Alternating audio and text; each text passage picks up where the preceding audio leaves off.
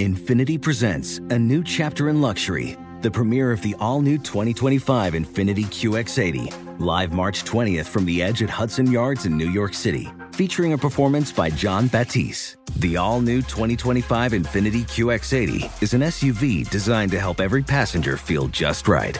Be the first to see it March 20th at 7 p.m. Eastern, only on iHeartRadio's YouTube channel. Save the date at new-QX80.com. Don't miss it. 2025 QX80 coming this summer. You deserve a moment to yourself every single day. And a delicious bite of a Keebler Sandies can give you that comforting pause.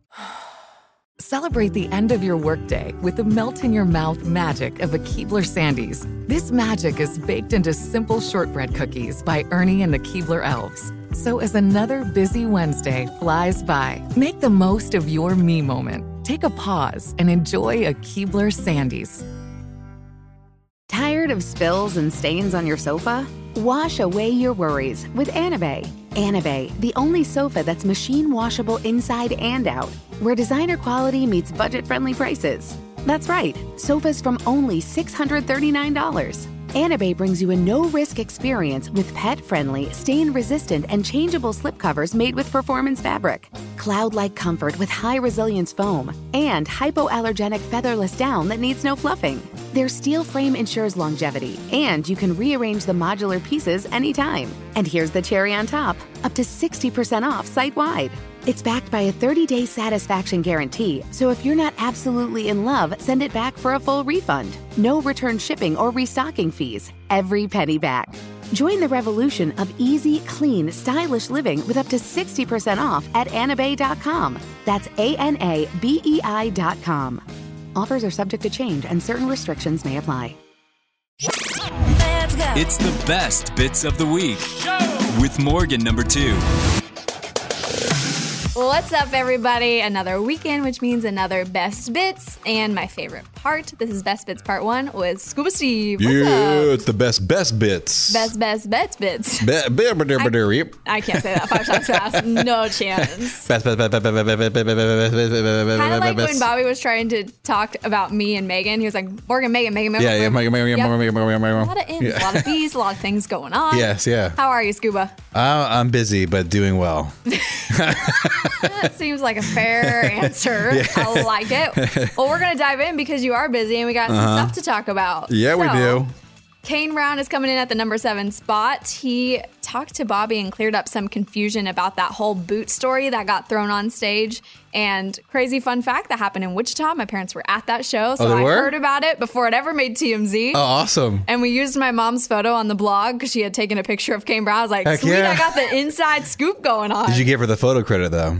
No, sorry, Mom. You're getting it now. That's where you get it. I don't think she even knows it got used. No. She just sent it to me for fun. I was like, hey, I could use that. That's a great picture, Mom. Thank you. Yeah, exactly. But we're not talking about Kane Brown. We are going to talk about mysteries that may be going on. And I'm going to tell you why we're talking about this. So you can kind of think maybe there's something that happened and you don't really have all the answers. Okay. I got sent an Amazon package. It showed up on my front porch. Very excited about it. I love when I get a package. I'm about to open it up, rip it open, so excited. Oh, there was blood on the package. Oh, I saw that. Yeah. Yeah. Okay, so I posted that and several people wrote me back and were like, if it's blood, pour hydrogen peroxide on it and it'll bubble. Okay. If it's not, it's like ketchup or something. Yeah. And so I poured hydrogen peroxide on it and it bubbled. It bubbled. It was definitely blood. So either my Amazon driver really went through it to deliver me that package, or there is some unsolved mystery out there in the world that my package may have had something to do with. So that, or is Remy one of those dogs that is the quintessential, meets the mailman out front, bites him in the butt? No, I didn't think so. Yeah. Paralyzed. She's like, that's your package, Mom. No, it's definitely coming from whoever my delivery driver was. Okay. So that's really weird. And I just threw away I was like, I don't want to be involved. I don't want to know what you did, what happened. I'm just going to throw this away and pretend like it didn't. Yeah. But now it's going to forever be an unsolved mystery. That is definitely an unsolved mystery. Well, I know. So that's why I bring this to the table Do you have anything in your life that's kind of like an unsolved mystery? An unsolved mystery, yes. So this is kind of weird and dark, and we'll see where this goes. Oh, boy. I love when you say that to me. It just popped in my head, and I was like, I don't really have one. Oh, I do have one. I've always got one, right? So this was a really long time ago, back when AOL, and if we already talked about this, you can stop me and I'll think of another one. But back when AOL was a thing, and all your conversations in a chat room or somewhere always started with ASL and pick ? I don't know if this is too old for you.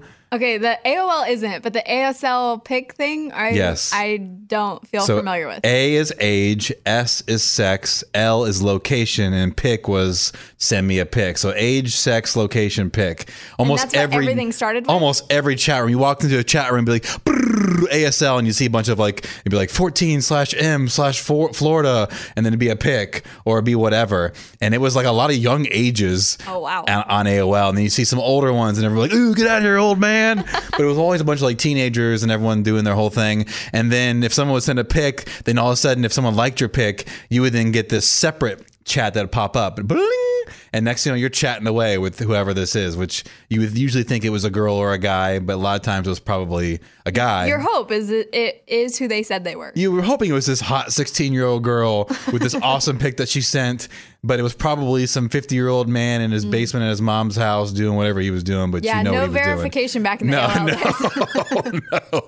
Everyone had names. It didn't matter what it was. And a lot of times I wouldn't even lie about my age. I think I was like 10 or 11, and I'd be like, 15, male, Florida, and send like a pic of someone else that you'd find on Google, or it was Google back then. It was like Netscape or some crap. But I fell into this thing, and then I was talking to this girl for a really long time, like months and months and months and months, which felt like years. And the conversation was all about all these things. And then so you were like really vibing. I was vibing with this girl, and she would send me pictures, and they always seem like the same girl. So it wasn't like it was like I was getting different pictures. But again, I was like different varieties of pictures, Scuba. Well, that's the thing. So the varieties I was getting usually was clothed photos. Okay. And then it pivoted into naked shots of her and friends. Oh, wow. And at 11 years old, you're like, whoa, awesome. But as somebody who's now an adult and a father and knows what, you're always like, whoa, this is creepy. Yeah. Because what 15-year-old girl has naked pictures of herself? They shouldn't, yeah. And multiple girls in a picture of themselves, younger, naked children. You're thinking like, oh my God, was I talking to like a pedo? And you never found out. You never found out who was on the other side of it. Never found out. And this girl would like talk to me and be like, I'm going to save myself for you. And like telling me all these things. And I give it. I'm 11 years old. Like I didn't have sex until I was like 18, 19. So like it wasn't even even if we were to meet up, I wouldn't know what to do with myself with somebody else. I mean, you were also 11. I was 11, but you were exposed. The internet exposed you to so much at such a young age, and seeing so many things. And so I guess the unsolved mystery is because then she would talk about things that I won't get it because it was so dark, of like things that happened to her. I was trying to save myself for you, and something happened, and I was like, oh, hopefully you're okay. And I'm like, it was just really weird. But then at 11, you're just kind of playing into it, and like it's almost like a mystery that you're following along, or this like storyline you're following along, and it's cool. And like I couldn't wait to get to my dad's house to log on to America Online and talk to this girl and see what happened, or what she was doing, or what naked picture she was going to send me this weekend. Which, mind you, my parents were divorced, so this would never happen at my mom's house. She wouldn't allow it. Yeah. My dad's house, it was like free for all. He didn't give a crap. He was drunk on the couch or coked out. He didn't care what was going on. So it was like really weird, and it was this unsolved mystery. Under, I feel like this is absolutely a dude in a basement. Oh, for There's sure. There's so much backstory and so much to that, which is even creepier considering he had those photos. Yes. But like, just there's too much. Yes. Like I'm a 16-year-old girl. We don't talk that much. Like, especially when we like are on the internet, we're just like, hey. It's not like I'm giving you my life story. It's like, what's up? Yes. It's just like guys. Like, we don't have a lot to say. And which makes me think it would be either somebody older and somebody like a man pretending to be a woman. That's exactly, because even when I would talk to girls from my school, we knew each other. So there was a conversation. It was never that avenue of conversation. It was about other things, but they would talk. But yes, if you talk to a stranger girl, a lot of times they'd be like, ew, go away, if it was like a real girl. Yeah. Or like, oh, I'm not talking about that, or oh yeah, or whatever. But for something to be so engaging and then to send with these weird naked pictures, you're like, at the time, cool. But now you're looking back at it in retrospect, you're like, that was effing weird. Yeah. And especially older girl talking to a younger boy. Yeah, because she was like 16, also 17. Doesn't happen very often. Yeah, exactly. Yeah, exactly. Mm-hmm. So really weird, the unsolved mystery, and I don't think I ever want to know the answer of that mystery. I don't think you're ever going to answer. I don't think I will ever get the answer. But like if I'm placing a bet, it's definitely a man in his basement. Yeah, I'm placing that bet, and I think those are the better odds. Dang. Yeah, really weird. Yours is forever. Mine's forever because I threw away the evidence. So we have two genuinely unsolved mysteries. Yeah, totally.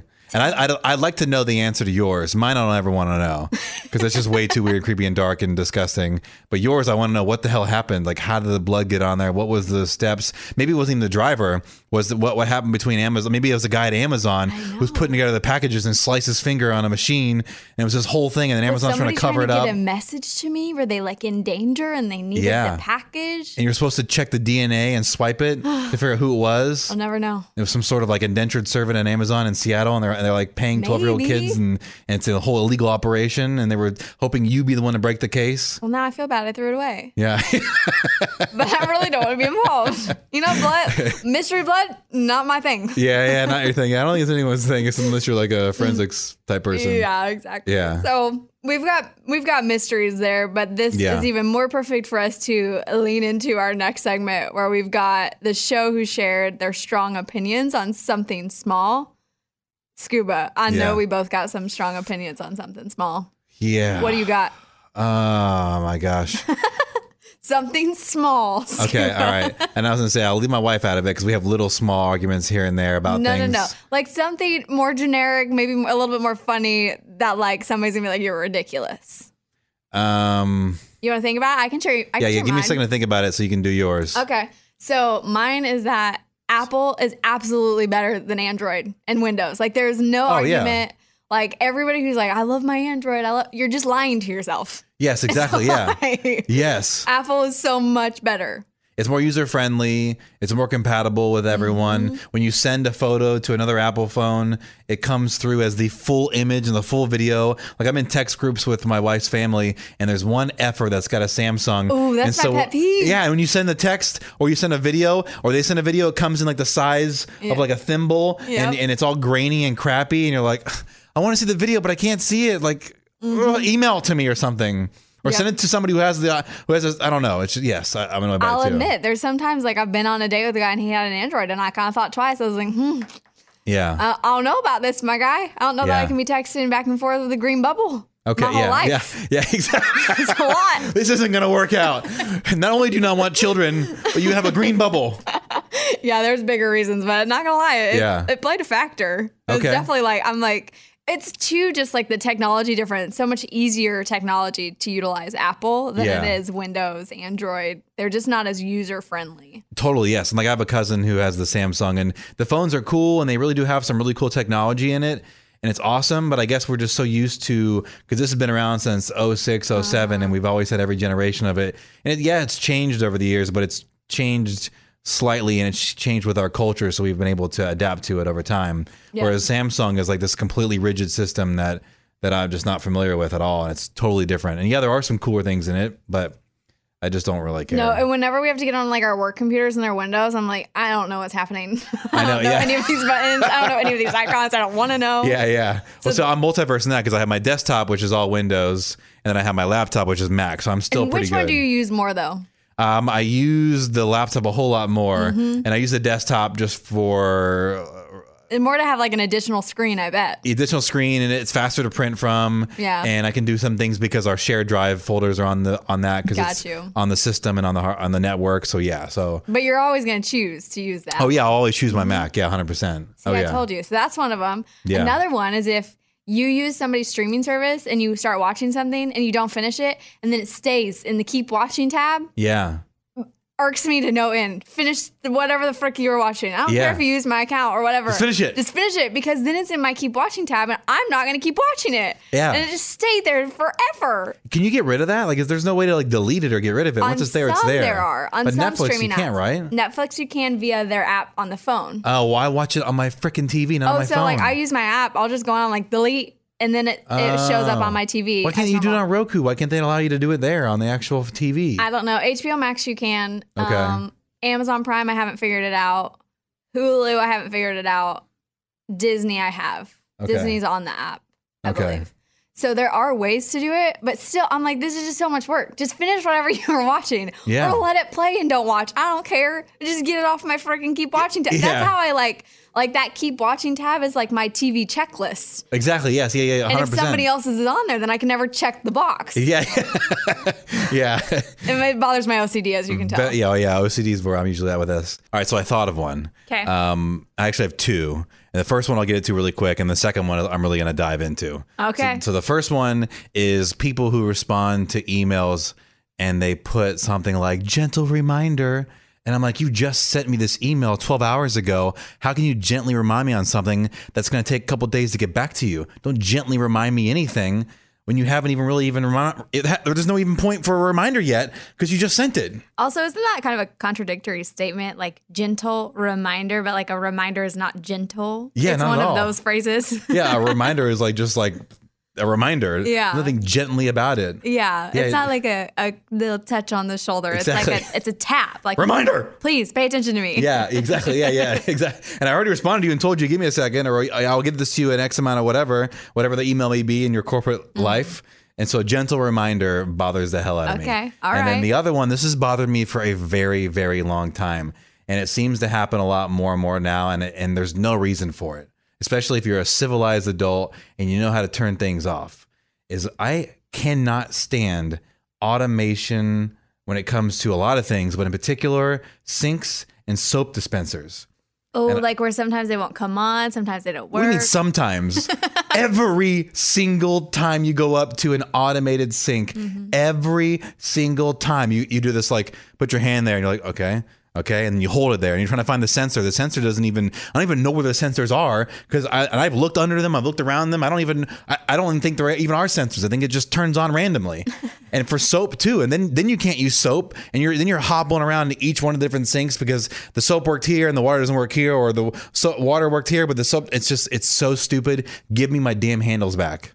I know. I think the reason they did that too is because of germs, because germs are so bad in public restrooms. I think that was the point of them.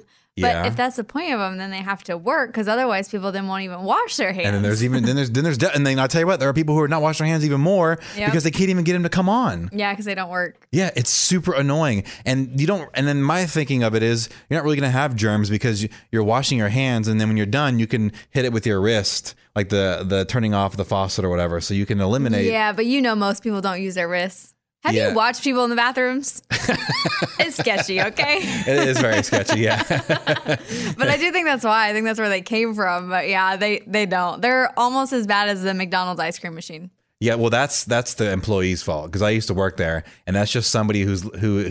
So the whole story on that is it's never broken. Oh, so you're telling me it's a conspiracy theory? No, it's a conspiracy theory. It's factual. I know, but like it's a conspiracy theory that it's broken all the time. When in reality, yes, it's never broken. It's because Jessica or Sarah or Tim or Bob or whoever wanted to shut things down sooner so they can get out quicker. So they shut down the ice cream machine, and either at the end of their shift or at the end of the day of the restaurant, because it was their duty or whatever. So when they close it down, they go, because they close it down, it's been empty, they clean it out for the next day or the next shift. And so instead of just saying, give me a second to restart it back up, or I'm sorry, I was trying to get out of here faster, they just say it's broken when it's never broken. It is 100% the employee who has cleaned it up and put it away for the day and doesn't want to restart it up again. I mean, fair, but yeah, you would think that McDonald's would have jumped in by now to like shut down that whole theory of like, no, our ice cream machines aren't broken. We need to figure this out. Well, the problem is a lot of these are owned by, it's like a guy who owns like 10 to 15 of them. He's not going around checking them to see what it is. And plus, if anyone's closing it down and cleaning it, they're doing something right. They're cleaning it and putting it away. There's no one patrolling them at that time at 9 p.m. Yes, but that's leaving money on the table, my guy. It is, but McDonald's makes enough money that they're not worried about that's probably ice cream, that one ice cream sale every once in a while. So it comes down to somebody who is not being lazy, but being lazy. They're closing it down, which is great, but they're doing it way too soon so they can get out sooner. All right. Well, so it's not broken. We got your two things and we got a fixed conspiracy theory. Yes, and for a hack, if you want fresh French fries, tell them you want no salt, because that means they have to put. Then they're like, crap, because as soon as they make them, they put them they take them from the vat, they put them in the thing where the fries live, and they immediately salt them. So you say you want no salt. The salt is what makes it so delicious. You can get the salt and put it on yourself. It's the same salt that they give in the packets. You know, you're probably right. But listen, I know they I'm right. come all salty, so good. You do it yourself. That way you get, well, what's better? Fresh French fries that you added salt to, or soggy gross fries they added salt to that sat there for 15 minutes? You know, I like the mischief, like the little mystery of when I order, am I going to get soggy fries today or am I going to get hot and salty? I don't like playing that game. It's like a game. I'm like, what are we going to get today? It's a terrible game because the loser is always going to be you. It's not them. I do love a squishy fry sometimes, though. You really like a squishy fry? Yeah, sometimes. Ugh. Oh my gosh. Okay. They got a lot of salt on them. Don't ask me. I just love fries. I don't discriminate against a fry. Okay. All right. I even take home fries and I bring them home and I heat them up because I love fries. You heat them up in the microwave or you put them in the oven? No, the microwave. Microwave? Oh, it doesn't taste the same for me. It gets all rubbery. They do a little bit, but then if you let them like heat up and cool down for a second, then they kind of go back to middle ground. Okay. But I've always been weird for taking my fries home, but I love fries. I love fries. You're crazy. I have always said that I am a potato. Okay. Your innards are all of a, what do they call those? Gourds? No, is that a gourd? No. What's a potato? A potato is just starches. Starches, that's what it is. You're a starch. I'm full of starches. Full of starches. All right, well, those are some good ones. But quick, before we head into this break, I need to know, we're going to end on a high note, not a low note. Okay, high note. Let's do it. What is your favorite thing in your pantry right now that you're eating, that you really love? Oh, man, I love these things that I get from Publix. There are these plain rice cakes. And the no salt, like they have ones where they have like light salt and they got the cheddar ones. We buy all those too. But I just love these like really boring ass plain circular disc rice cakes that they're made by either Publix or that oatmeal guy, that guy with like the hat. Quaker guy. Quaker guy. Yeah. I love those. Just by themselves, you eat them plain? By themselves plain. And then my son loves them now too. We eat them together on the way to baseball practice. So those are like your version of chips. Yeah, exactly. Chips. Yeah. Has nothing to do with health. It's just something that I just really like. Yeah. I'm not health conscious at all. I'm not talking about health. Yeah. I'm just saying, what's your favorite thing in your pantry? That's everything in the pantry is that by far. Okay. That and my sweet and sour sauce from, or sweet chili sauce from 99 Ranch that I get shipped in from San Francisco. I feel like you could put that on the rice cake. You probably could. I haven't tried that, but now I will. Yeah, I feel like that would mix well together. Yeah. That's a great combination. Scuba Steve, you can't see him right now, but his eyes just lit up. Oh, yeah. With my twitching right eye and my other eye is lit up. That's great. See, and this is something you could also put on your rice cakes. I'm obsessed with it. My niece and nephew came to town and I had to get them snacks because they have to be gluten-free. And there's this peanut butter chocolate spread. Okay. And it's peanuts blended with cocoa. And I eat it with like pretzels and it tastes amazing. It's like peanut butter, but chocolate peanut butter. Who makes it? What is it? It's from Peanut Butter & Co. Okay. It's like Peanut Butter and Delicious or something. And I'm telling you, like, I used to just eat like apples with peanut butter or whatever, or pretzels with peanut butter. And this is like a little bit healthier form of Nutella. That's awesome. Yeah, because it was peanut butter. There's a little bit more protein. I found it at Walmart. Okay, Walmart? Yeah. Oh, well, okay. Just like buy all the little peanut butter section, jars and stuff. Peanut butter and jelly area, okay. Yeah, so it's just peanuts and cocoa. Okay. And it's delicious. It's a delicious, speed of delicious. I got an email that says the Vegetas are ready in 55. Oh, we got to go have a little lunch break. What? Then we'll be back. Witness the dawning of a new era in automotive luxury with a reveal unlike any other as Infiniti presents a new chapter in luxury, the premiere of the all-new 2025 Infiniti QX80. Join us March 20th live from the Edge at Hudson Yards in New York City, featuring an unforgettable performance by Grammy and Academy Award-winning singer, songwriter, and composer, Jon Batiste. The all-new Infiniti QX80 is unlike any luxury SUV you've ever seen. Smart enough to anticipate your needs, even before you do. Every line, curve, and detail was thoughtfully crafted, so everything for every passenger feels just right. Don't miss it. Mark your calendars and be the first to see it March 20th at 7 p.m. Eastern, only on iHeartRadio's YouTube channel. Save the date at new-QX80.com. 2025 QX80 coming this summer. Okay, quick math. The less your business spends on operations, on multiple systems, on delivering your product or service, the more margin you have and the more money you keep. Obvious. But with higher expenses on materials, employees, distribution, and borrowing, everything costs more. So to reduce costs and headaches, smart businesses are graduating to NetSuite by Oracle. NetSuite is the #1 cloud financial system, bringing accounting, financial management, inventory, HR into one platform with one source of truth. With NetSuite, you reduce IT costs because NetSuite lives in the cloud with no hardware required, accessed from anywhere. You cut the cost of maintaining multiple systems because you've got one unified business management suite. And you're improving efficiency by bringing all your major business processes into one platform, slashing manual tasks and errors. Over 37,000 companies have already made the move. So do the math. See how you'll profit with NetSuite. Now through April 15th, NetSuite is offering a one-of-a-kind flexible financing program. Head to netsuite.com/stereo right now. netsuite.com/stereo. netsuite.com/stereo. You deserve a moment to yourself every single day. And a delicious bite of a Keebler Sandies can give you that comforting pause. Celebrate the end of your workday with the melt-in-your-mouth magic of a Keebler Sandies. This magic is baked into simple shortbread cookies by Ernie and the Keebler Elves. So as another busy Wednesday flies by, make the most of your me moment. Take a pause and enjoy a Keebler Sandies. Well, you guys have heard one of our show's theme songs that was written by a guy named K9 in Florida. He wrote it just because he wanted to and sent it to us and said we could use it for the post show. Well, he finally stopped by the studio in person to sing the theme song live that happened on the show this week. But we're not talking K9 because that's happening on the bits. Right here, Scuba and I are going to talk about a concert that him and I both just went to that was epic. Which one was that?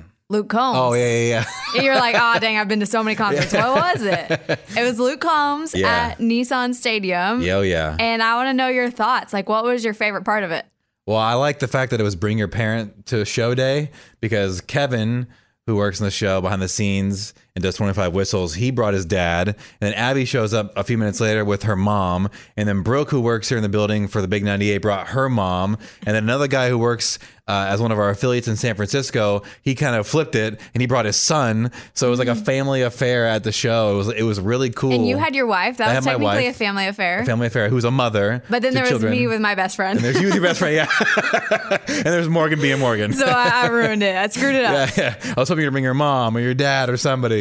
Yeah, I've been trying to get them to come down for a concert. But they always come down for CMA Fest, and that's like 5,000 concerts in one. Exactly, and it's coming up in like a few months anyways. Yes. Less than a few months, a couple months. Yeah, very soon. Yeah. So your favorite part of Luke Combs was not Luke Combs, but it was Family Day. It actually was really cool because then you got to meet everyone's parents or whatever they brought with them.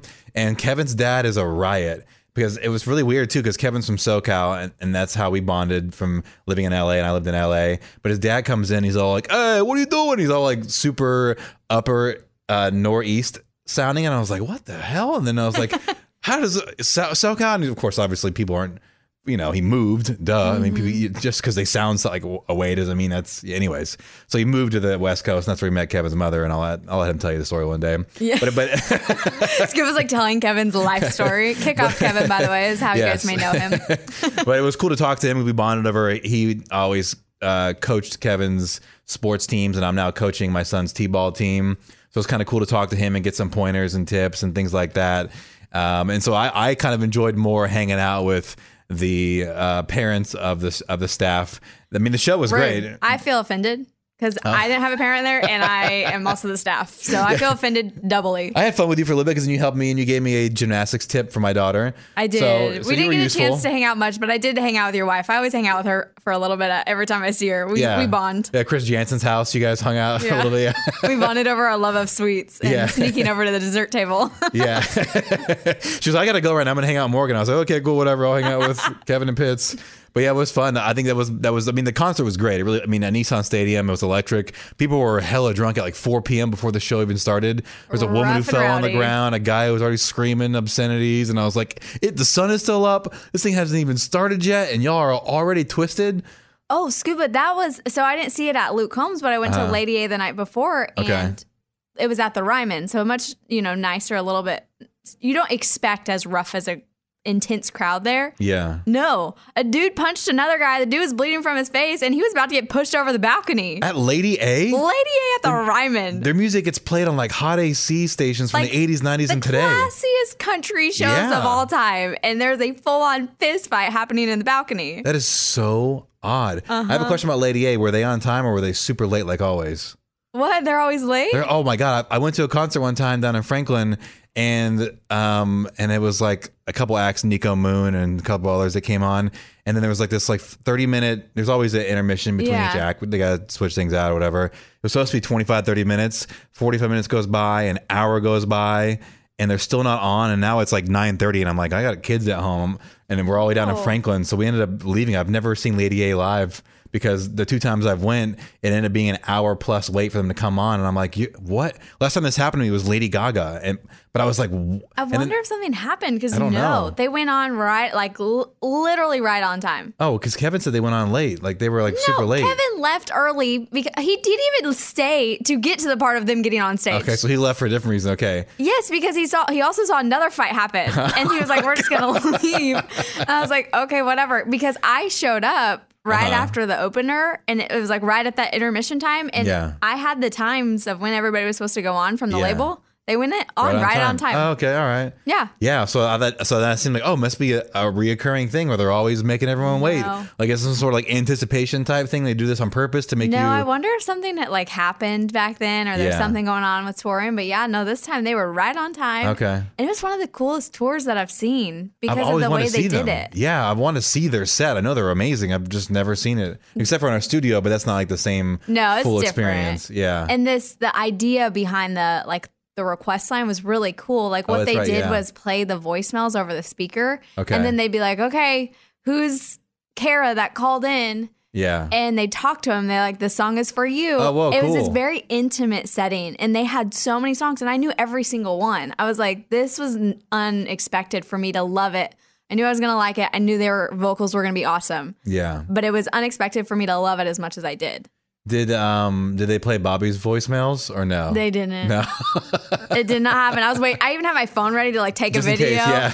And because they kept playing them. Nope. And I stayed the whole time. I stayed through the encore. No, they never got played. But they did play them and they posted a video with it. Which is still cool. I saw that. Yeah. But yeah, no, they didn't do it during the show. They could have done it during the second night at Nashville. Okay, they had 2 nights. Okay. They did, but at the night that I was there, they didn't. They didn't do it. Okay. That's cool. Yeah, I know a lot of their songs too, just because I've worked in other genres of music, and they're one of those bands that has crossed over into like top 40 pop, the hot AC space. So I know all their songs just because of that. And then coming here, like they're one of the only bands that comes through. And I'm like, oh, I know you from prior to my country career. Like this is really cool. Like, oh my God, you're Lady A. Like, we've played your songs so many times. This is incredible. Well, I highly suggest now going to see them, especially with like if the request line tour comes. It's just such a cool idea and different type of tour than I've ever seen before. Okay, cool. And they're just really good. They're really good performing. Oh my God, just vocals. And Charles got a standing ovation for his sobriety song. Oh, so he performed that one? He did cool. by himself. Him and Dave were on stage with one of their other guitar players.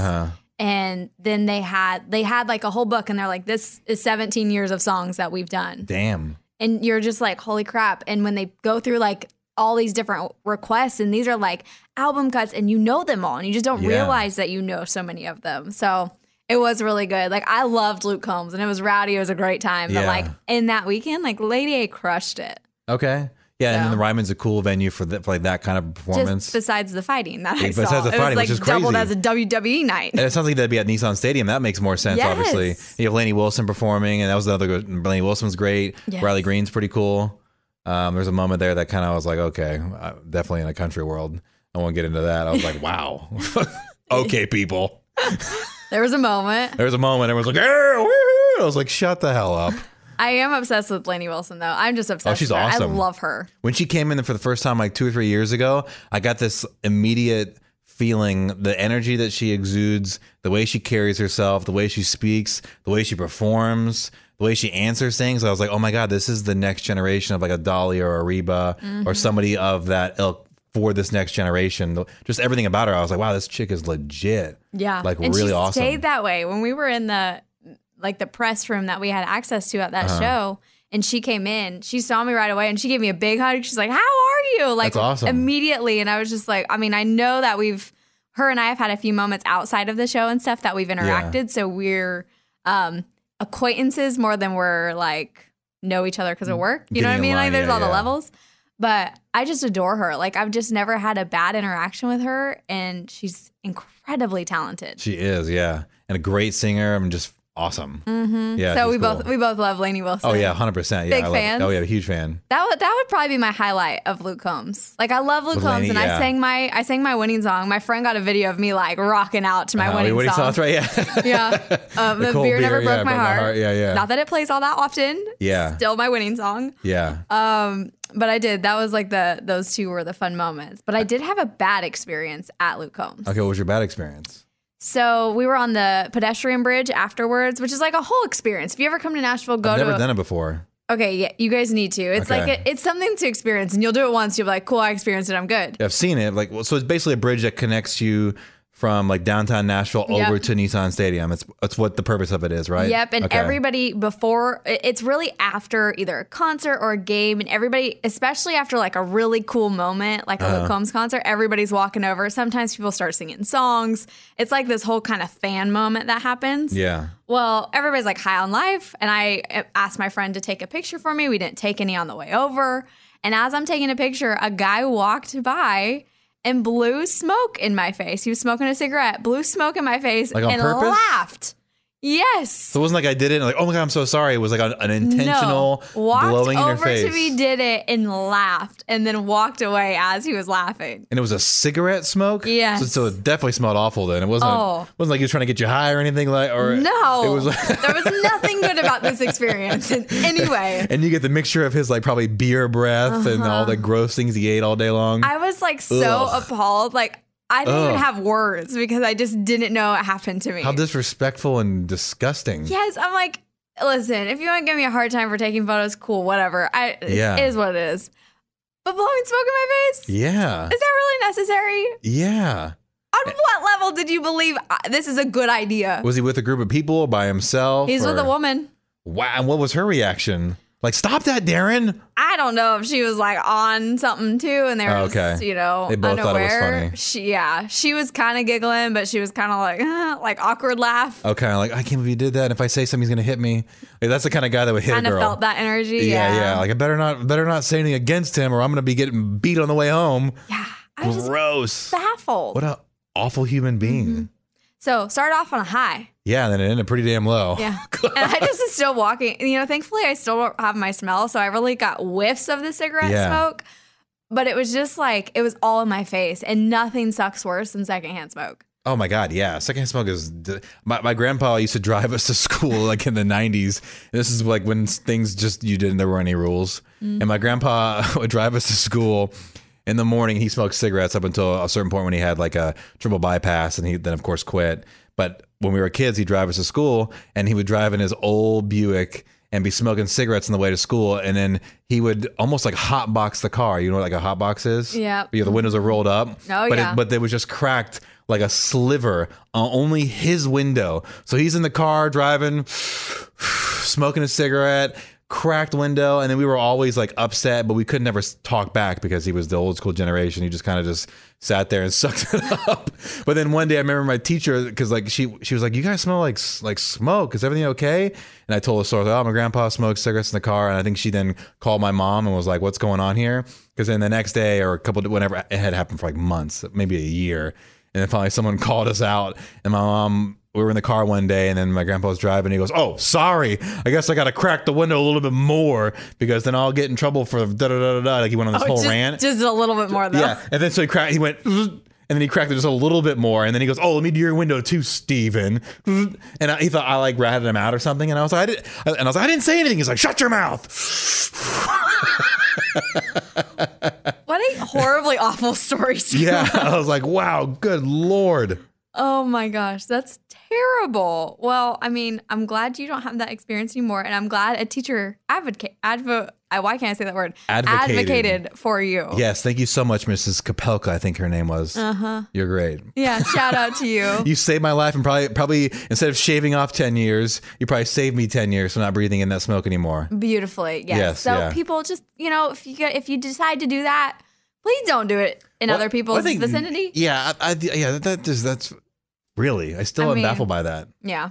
That's a conversation for another day that should just stop entirely, but here we are. Then I have a question for you because you like country music a lot. Luke Combs' song, I hear the music and I'm usually busy and not really paying attention to the lyrics. The song One Call Away. Yeah. Is that a song about like One Number Away? One Number Away? Is it something about, is that like because he writes a lot of his music, right? Yes, he does write Is that like an infidelity song? No. And I gotta remember. It made it seem like it's like a side chick. I'm only one call away from calling my side chick. No, so really what it's more of like a breakup song. Okay. So like the lyrics go, I'm one number away from calling you. I said I was through, but I'm dying inside. Got my head in a mess, girl, I confess. I lied when I said I'm leaving and I'm not coming back. So it's like he broke up with somebody and he's really dying through the breakup and like wants to go back to her, but like doesn't think he can. Okay. Kind of scenario. Because I was just thinking of someone, maybe there was a breakup in his relationship with his girl or a previous girl. Yeah. I read into it as like, I'm only one call away from calling this other girl back because he's in a relationship. And I'm like, oh my God, he's in a relationship with somebody, but he's almost one call away from calling somebody else back. Isn't that funny though, how you can interpret a song so differently? I was like, is Luke Combs cheating on his wife? Or did cheat on his wife? Or was fiance or girlfriend at the time? So One Number Away, I can't remember if it came out before they had started dating. Okay. Or right about when they started dating. I can't remember, but it was one of the first few songs of his career. So I'm not sure at the timeline of their relationship how that lines up. Okay. But yeah, it's definitely a breakup song. For sure. I feel better about that now. Because then I was watching the promos of like their gear of like Luke Combs / Nicole or whatever. And she did not look happy in those promo shots. She looked pretty pissed. I was like, wow, there must be something going on here. I'm reading into a lot. That might have been her modeling face, Scuba. No, it wasn't the modeling face. It was like moments where he would like try to kiss her and she would like this whole like not wanting to kiss back. And I was reading into a lot of the body language and I was like, that is something to go. Either it was just, you know how couples are. There's like days where you have a great day, you have a bad day, especially when kids are involved. I can really attest to that. So I wasn't looking at it as like the relationship was falling apart. I was just like, when they did this shoot, she was not happy with him in that moment. He must have been late, or there must have been something that happened that day, or he said something or whatever. But I was like, wow, she is not happy in that shoot. I'm gonna have to pay attention to the shoot now because I was not watching. Because they were playing it. Love them together, they were playing it on like a screen, like it was like in between acts. Oh yeah, I was drinking during the acts. I was watching and I saw the thing. I was like, oh cool, like that's awesome. His wife, because his wife's merch was better than his merch. Like she made some really cool. It was like a collaborative effort with her. Like her stuff was really cool. Like, this is some pretty cool stuff. Yeah. But then they would shoot like a shot with like him and her, and I was like, he's happy, but she looks hella pissed. And it wasn't a modeling face. It was Scuba it was the reactions. The body language interpreter. Oh yeah, I was like, she's not. Even my wife was like, whoa. That's like because we were both like, I'm like, I've been there before. Like nothing on the relationship. It's just you have ebbs and flows, especially when kids are involved. And I was like, she's like, I've been there, and I was like, I know. I feel what he's feeling, and you feel what she's feeling. And I was like, oh boy, that they were not happy at that shoot. Hey, they made you relate to their photos, and they didn't even know they were doing that. It worked. It totally worked. Yeah. So the relationship is fine. It's just that's how relationships are, ebbs and flows. And that song came out early in his career, so they weren't even. I know they weren't. I don't even want to say that. I don't think they were married at the time that song came out. I could be wrong. And then again, when you write stuff, though, it could be about a relationship from 10 years ago. You know, you write something and you cut it whenever you cut it. You don't have to cut it the next day. But so, definitely not about a break, or not about infidelity. About a breakup. Yes. Okay. Yes. Yeah. Okay. Gotcha. I got you. Thank you for clearing that up. Listen, I got all my Luke Combs knowledge. He's my guy. Yeah, I get to. That's why I asked you and not anyone else in this building. I love him. Well, speaking of top famous people, you know, Luke Combs is one of them, even according to Lunchbox, which is insane. You know, the fact that Lunchbox even came to clarity that he knew 10 famous people and actually got them right was pretty impressive. But he was also on the same list. That's what I'm talking about. Of course, yeah. This was his Lunchbox's top 25 famous people in Nashville list, and it was updated. A listener wanted to know what the latest list was, so he moved up on the list himself, of course, and he shared where everybody else is currently ranking in his brain, so you can check that whole thing out on the Best Bits, Just the Bits. But I want to talk about some big life updates, because you just mentioned, as we were talking about Luke Combs and the whole concert, that you're teaching. Well, you're not teaching. You're coaching. Your son, too. Yeah, your son's sports team. What's happening? Yeah, so I am his T-ball coach, and it is interesting because your T-ball is 4 to 5, and so the attention span is like -1,000. and everyone's at different levels. And at that age, you're not really concerned about, I'm not at least, some people may be, about winning. Winning doesn't mean a thing at this point. At this point, it's about teaching them the basics, making sure they're having fun, so that way they want to continue on in baseball, later on. And then I've seen other coaches and other styles where they're so dialed into winning and far hits and da-da-da. I'm just like, they're 4, they're 5. So my whole philosophy is just teaching them the basic, which right now is when you get the ball and you're playing defense, where do you throw it to? First base. Okay, awesome. And when you're hitting the ball, where do you run to? First base. So if I can get those things down, okay, we're golden. And then there's a lot of other things. So it was practice for a while. And of course, every kid's at a different level as far as not playing, a little bit of playing, but more on the attention span side. Yeah. Or I'll keep names out of it. But like there'll be one kid who like literally is there and he's just kind of like, huh? There's always that one kid who's playing in the dirt. Yeah, exactly. His dad wants him to be really good and be there and connected, but he is not at all on our planet. He's in a galaxy far, far, far away. And you have to constantly rein him back in, and you have to be really patient with them because they are all over the place. And like my son is, not saying, usually the coach's son's always the really good one. And I see why now. Like my son is just really good. I haven't really taught him anything. He's just naturally really good at throwing the ball. He's already like pitching. Were you good at baseball? I was good at baseball, but I didn't have the confidence to play baseball. I was my brother's baseball announcer when he played baseball. Gotcha. I think we talked about that. We did talk about a point where you said you could hit a ball over the... Yes, yeah. I'm very athletic. Like I never had the confidence as a child or a kid to pursue it further on because I was always stuck in my head about what people thinking about me and saying stuff, but no one was thinking or saying anything. It was just in my head. Yeah. In my head. I think we all live in there. And then when I became an adult and I became older, I was like, F everyone. I'm just going to do whatever I want to do. But as a kid, I had no confidence, but very athletic, but no confidence. But yeah, so my kid, I put the confidence in him and he's like all about it. He can hit, he can throw, he can pitch. He's 5. We got a little MLB star on our hands. Oh my God, he's unbelievably really, really good. And there's a couple of kids that are on his team that are really good. And so I always pair them together. And one kid's always like, why does so-and-so throw with so-and-so? I'm like, oh, don't worry about that. Why don't you come over here and throw with me? Because I want them to learn the basics where my son, this other kid, knows the basics. So I'll then dial in on the other kids that really need the help. And then some of them are over and they're playing in the sand or it's just all over the place. And I was like, man, my team is like, I don't know if they're going to do well in a game because we had a few practices before you have the actual game.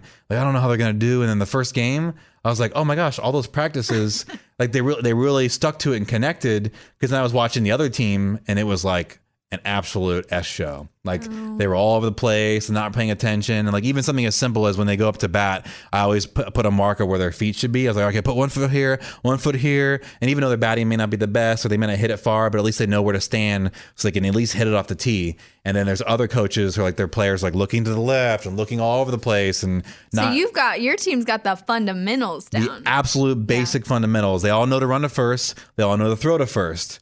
Now, do they always get to the first the fastest? Do they throw the ball all the way to first? No, not always, but they at least know that that's where they're heading. That's the direction they need to go. Is this a co-ed team or is it an all-boys team? It's boys and girls. Okay. I got 2 girls and then I've got 5 boys. Okay. And then one of my girls is actually like really, really good. And the other one's like gets it and good too.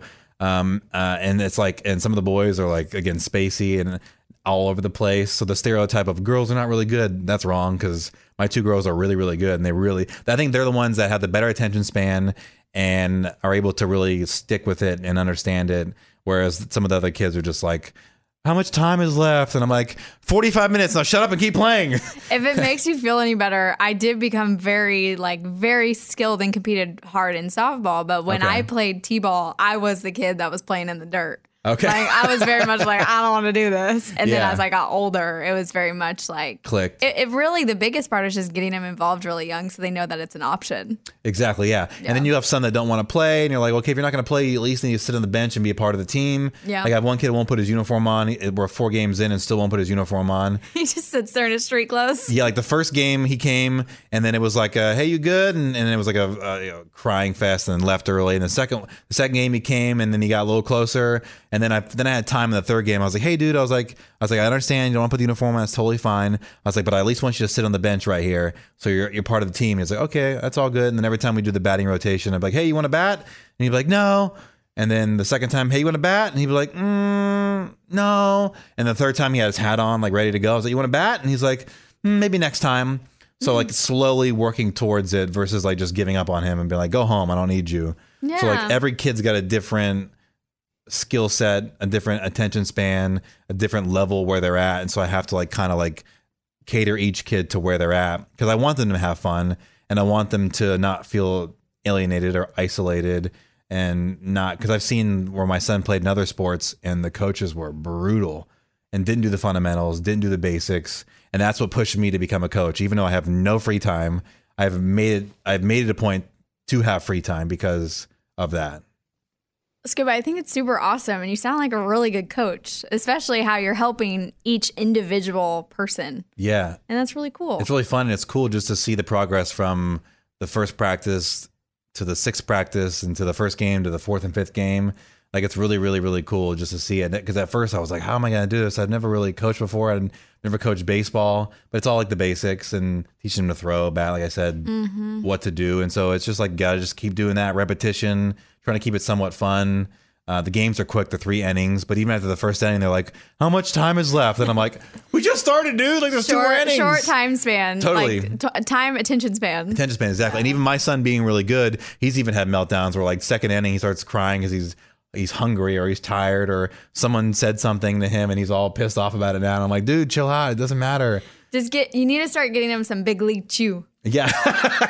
That'll make them all happy. That made me happy. Yeah. It made me really happy after every game. I'd get like a Laffy Taffy and a Gatorade. And I'd be like, awesome. This is the best day ever. Like, yeah, I haven't done that yet. Like the whole snacks or bring things. Oh, hey, I haven't done that. You want to give them incentive to like, 1, come back, and 2, stay the whole game? Snacks at the end of it. But not just snacks. Like a good candy. Like something that they're like, this is awesome. This is cool, yeah. Yeah, not like a fruit snack that they're like, why am I eating this? And then I also was like, we live in an era now where there's so many allergies and some parents don't allow some things or the other. And I'm like, do I even bother doing it because everyone's got rules? But then I was like, F it, maybe I'll just do it. And then if somebody can't have it, then they get to deal with their kid in the car. True, yeah, exactly. Yeah. But then they hate me because I did that. And right now we're all in a good That's true. Space. You could ask him and just say, hey, just, and see if you could have a whole team that doesn't have anything. And they're like, all good. And like, because some do have allergies, but they're able to do or have certain things or whatever. That's what I was going to try to figure out. Yeah, what is if there is allergies, what can I get that is across the board, works for everybody? There's a lot of things too. Hey, like Reese's Pieces cups, not Reese's Pieces cup, Reese's peanut butter cups. Yeah. Are gluten-free, I've learned. So, like, that's a gluten-free one. That's a great little candy. Good. But then I got one who's got a peanut allergy. Then it's like... That's true. I'm just kidding. But then you got, like, Skittles. Everybody, those are gluten-free and So, like, I can help you. I got your back. Yeah, Oreos are gluten-free, right? They have a gluten-free one. If that's, like, a gluten one. So, I got you. If you need to find a fun one, like, I have found the fun snacks that are still, they work safe for you. For everyone, okay. Yeah. Or I can get everyone, we talked about earlier, I can get them all those Quaker Oat your rice little circles. rice cakes. Yeah. See? You got it. But that was the best part. You got any other life updates besides doing some coaching? Besides the T-ball coaching, I think we touched on it a little bit on the show on Friday, the vasectomy thing. I have that consultation that we're doing. I guess whenever you're listening to this, I'm doing it today, Friday after the show. Well, now we're after the show Friday. I'm doing it. It's coming up soon. It's coming, yeah. I'm doing the consultation. And even when I call, they're like, so we usually do the consultation and we go right into it. I was like, whoa, slow your roll. We're not going right into it. Like, I would just like to see what this is about. Yeah. She's like, no one ever just does a consultation and that's it. I'm like, well, I'm doing the consultation and that's it. She's like, okay, well, then we'll see you for the consultation. But the more you keep allowing yourself just to think about it, the more it's going to be all up in your head. Especially you telling me how much of a in your head person you are. Yeah. The more you get information and the more you keep the more I'm not going to do it. Yeah. You almost just got to bite the bullet and not think about it. But then I also had this weird thing, and I don't bring it up in the show because it goes so far, of what if there's some sort of human race problem or something and all the men who can't procreate get killed off or something. I don't know. It's really weird out there. A vasectomy is reversible. But it's not. It's only a 30% success rate of a reverse. Okay, but it's still you still at that point still have a chance to have kids. Yeah, but a very slim chance. More than if your broken wife and damaged. Does it? Yeah, but right. For that, it's permanent. Yeah, that's what I'm saying. Yes. So you at least in this scenario, and say your doom scenario happens. Yeah. you're still able to in some capacity. I know. But what if it's like some sort of like immediate thing? Like there's ships that come down and they're like, all right, we can only take able-bodied men who can reproduce, and the other ones we're going to kill off immediately. I'm like, oh my God, this is why I didn't want to do it. Scuba. Yes. No. Yeah. This is why you can't get in your head. Like, you have created an entirely illogical scenario in your head. It could be logical. We don't know. 1% logical. Like, I'll give you your 1%. But there's still a percent that it could happen. You're right. Then I'm not a useful human. Anything could happen. Yes. To that rate, anything could happen. But I want to be on the side of reproduction than non-reproduction. But you know what could happen with this? What? You get this done. Your wife is going to be so happy with you. You guys are going to have more date nights. You guys are going to have more time together, and everything's going to be happier. That could also happen. And there's a 99% chance of that. Yeah, that's true. Yeah, I know. See? See? So, like, wouldn't you rather live with that reality than your 1% alien story that you have created in your head? I'm asking, which one would you rather live with? But one of them has a really dark... No, you just answer the question. One of them has a really dark, potential, Scuba, life-threatening ending. Which one would you rather like to live with? In this moment, right now, here in the present. Don't think about the future. Don't think about the past. In the present. If I'm thinking about the next 5 minutes, I would like to be the one with my wife. But I'm a long-term guy, and I'm thinking long-term. But here's the thing. You got to think in present moment. I can't. You have to exist in present moment. I know. It's tough. In this 24 hours, you would rather have all that happiness with your wife. Yeah. Than this illogical 1% chance of something terrible happening. Yeah. I still have to think about it. I know. I'm trying to help you because you do seem like a very in your head guy. And the only way to get out of your head is 1, to live in present moment. And 2 is to focus on logic, like the genuine logic of a scenario. Okay. That's how you get out of your head. Trust me, because you're talking to somebody who has learned a lot about being in their head. And the only way to get out is like very much present moment, here and now. What can I do to fix this moment? Okay.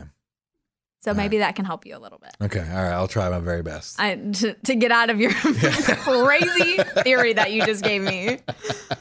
I got your back. I'm trying to help you. Yeah, I know. And I appreciate it. I'm receiving it. That's okay. You can receive. Yeah. Nothing has to be done about it right now. Okay, all right. You can receive. Cool. I'm just helping you when you're in that moment. Yeah. Cool. Because that's a big thing. That's a big thing. It is. Yes, trust me, it is. Well, speaking of exciting additions to the family, I did not reproduce, but I did adopt a cat. I saw. It was really cool.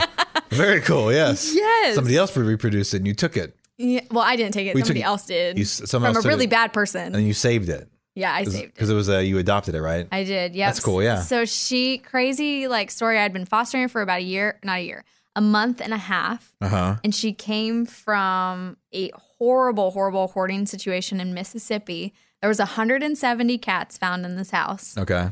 And now 170? Yeah, it took you a minute. You're like, wait, what? Whoa. Yeah, 170. She was one of 170 cats. What did that house smell like? I do not know. I do not know. And that, I like to believe that it was somebody very well-intentioned. I'm sure, yeah. Just wanted to save, and then it just got out of hand. Oh, my goodness. And I think she's 8 years old. I don't think she's 8 years old. I know she's 8 years old, but I think she was one of the first few cats. My theory is that she was one of the first few cats in the house. She's 8 years old. Okay. And she was already spayed. Okay. And so I think she was one, which means she's been living in that environment for a long time. And she just has opened up. She lives her life in her cat tower and sunbathing all day. And she loves her canned food that she gets to eat. And she got her teeth taken care of. She had really bad dental disease when she came to me. She had a lot of problems because there's 170 cats. How do you care for even 5 of those? Yeah, you don't. You just, you kind of give up. Yeah, so that's why the Humane Society of the United States stepped in, and then Nashville Humane took on 30 of them. Okay. And Hazel was one of them. So this is in Louisiana she came from? Mississippi. Okay. Yeah, gotcha. They're right by each other. Yeah, they're pretty close to each other, yeah. They are. She's a chocolate seal point Siamese, which is like a version of a Siamese. I've had other Siamese growing up, and they're like different versions, different colors. But so she's mostly chocolate, which is why she has cute little chocolate boots on her. Okay. And it's like Mr. Jinx. Yeah. I had a cat just like this too that I adopted. Really? Yeah, from Louisiana during like the whole hurricane thing, Katrina. All the displaced animals. I hated cats, and I was allergic to them. Mostly, I was like allergic, so I didn't like him because of that. And I adopted this guy, and I called him Mr. Jinx, and he had no claws. Oh, they declawed him. They declawed him, but it actually was great because then he wasn't ruining my house. You just gotta keep them trimmed. I know. Because I saw it as a benefit. I was like, oh, this is awesome. He doesn't have claws. This is really cool. But then you didn't do it, so I'll allow it. No, I didn't do it. No, I adopted him that way. Yeah. And so I was like, oh, this is really cool. He would let me give him baths. He would eat strawberries. Oh. He was super cool and chill, and he loved me so much. And then I couldn't have cats anymore because I moved somewhere else. And so I gave it to a friend. She took care of him for a long time, and I think recently passed away, but lived a really long life. Oh, Mr. G. But yeah, so I'm looking at your cat and my cat were very similar looking. Really? Oh yeah. Yeah. Her name. Cool. I decided to keep the name the shelter gave her, Hazel. Hazel, okay, that's cool. Because the cat that I had before her was a Siamese too, and her name was Sapphire, but short for Saffy. Oh, that's cool. Because she had bright blue eyes. Yeah. Sapphire, and I was like, well, Hazel, she's chocolate, so this kind of feels like a nod to my old cat, and her nickname is Boots. Boots. Her little Boots. That's awesome. Because she has those little boots on her Yeah, on her and paws. I really wanted to name her Boots, but everybody was like, I think you should keep Hazel. And then I kind of two and two together, and I kind of started thinking about my old cat, and I was like, yeah, this feels right. So she's Hazel Boots Hulsman. That is the cat that I now have. And then you officially adopted her because she has your last name. It felt really weird. Let me tell you, when I was signing all of the paperwork and getting everything done at the shelter, I was just there by myself. Uh-huh. And I was just like, this feels like a really big moment. I'm signing away, feels like some of my life. Yeah. And it's just me. I'm just here. This is happening. It just felt very bizarre in a way. You're taking on a real, it's a life. Yeah. You're not buying a sheet of paper.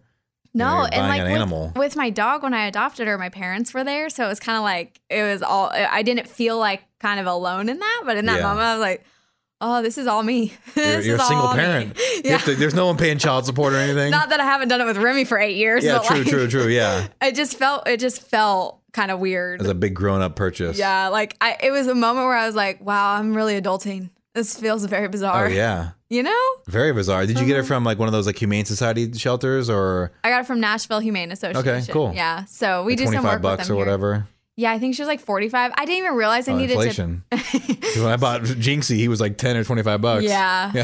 I don't care. Honestly, I didn't even think about it. I was I didn't even ask. I was I don't know how much she is. I don't care.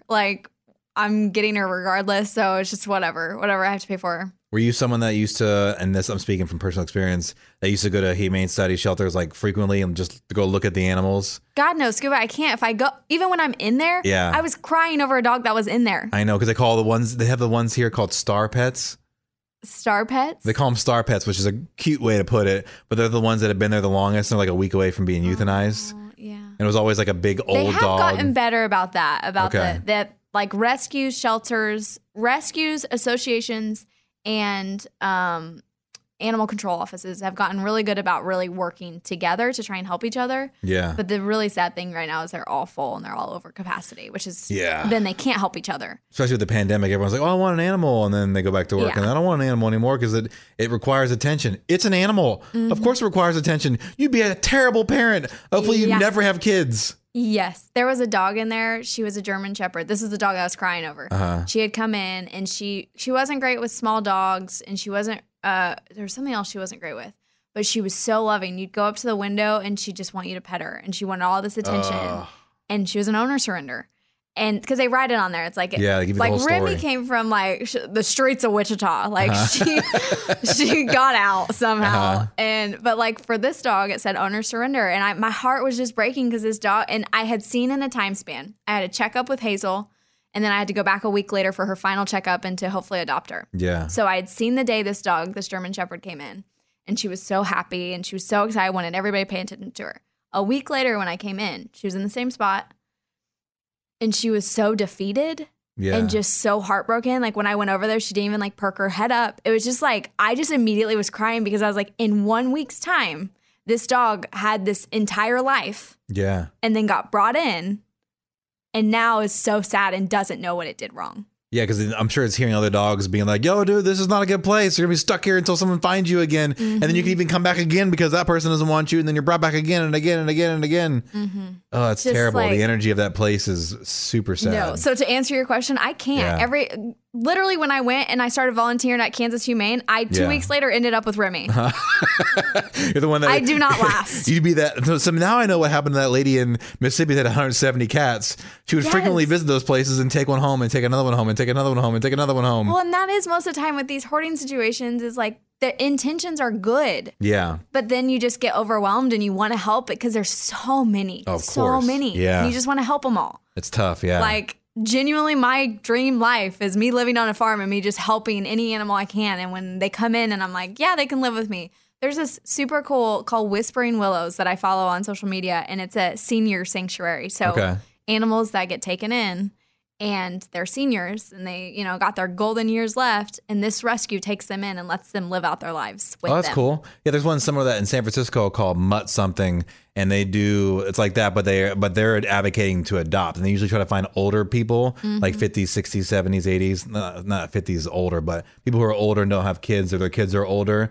And they look for them to be like, hey, will you adopt this dog? It's like 9, 10. And because they're the ones that are the most difficult to get people to adopt because they all want puppies or whatever. Yeah. And so their job is to go and find these older dogs that were either the owner died or they were abandoned or whatever. And they give them basically like they give their golden years and they get to live out their next 2 to 5 or whatever years in like a home that's going to be, when you get this dog, it's not going to be a long time, but you know that you're taking the dog and giving it the final years in a good place. And it's such a great organization. I was like, man, this is a really cool thing.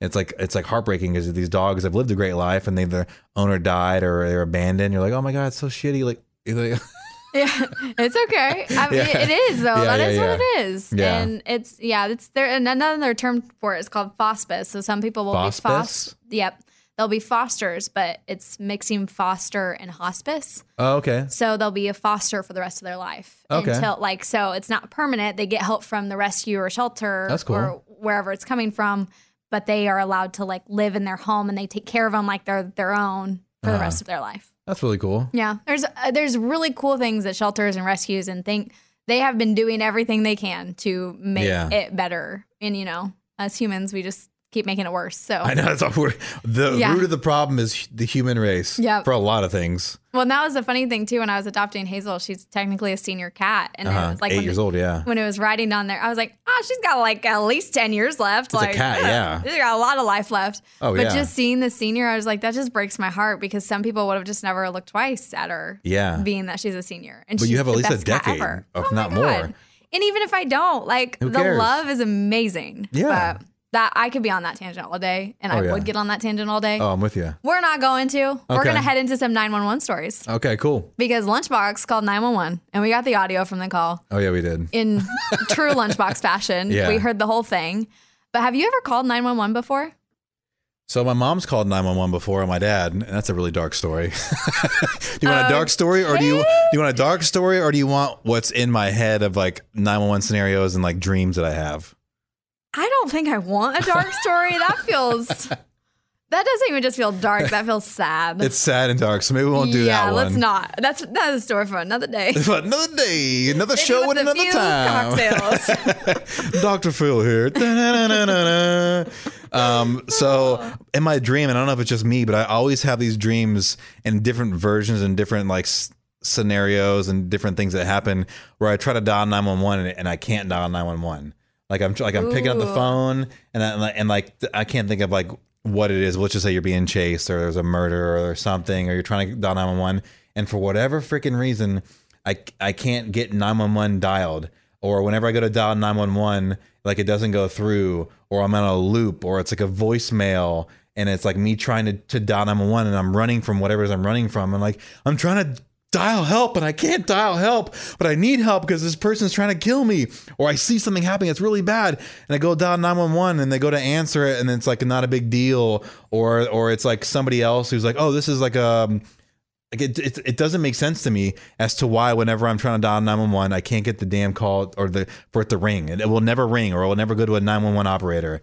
You have that. It's the same sensation of when I have dreams that if somebody were to ever come in and I can't scream. Yeah, that's same kind of thing. It's similar it's something blocks you. Yeah, something blocks you from it. Yeah. And so I'm sure it's something in my life and it's playing it out through this, but I can't dial 911. Like my finger will melt into my phone. The phone will disappear, or it'll just be like a hold music, or it'll be a voicemail. Scuba, therapy session. This is probably associated with the thing that we are not talking about. If I had to guess. Oh, really? That? Most of the time, like our dreams manifest of things and triggers in our life, right? Yeah. So, and if there is a dark association with 911, yeah, it is a possibility for why it's continuing to come up, one, in your dreams, and two, that like you can't dial. Yeah. It's very possible. Like there is a connection between the two. Which is weird because I guess in my head, that whole part of my dad's life has been almost like I'm long done and gone over with it.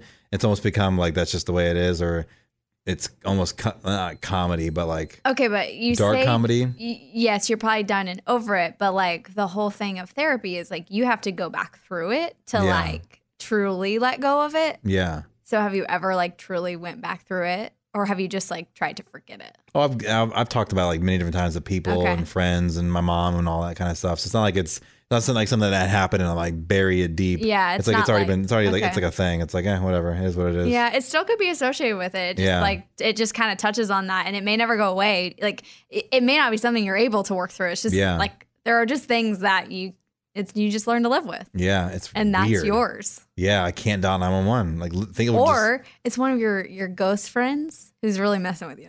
It could be. Yeah. It's like the phone's melting. Another theory. You can't dial it. Or now it's it's so weird. And I'll wake up from my dream and I'll be like, wow, I couldn't dial 911 again. It's so damn annoying. I hope you're never in a scenario where you have to. Yeah. But I will be curious if you ever are in a scenario where you have to, what happens? Yeah, like what actually happens. Yeah, when I dial, I'm trying to think if I've ever had to dial it in real life.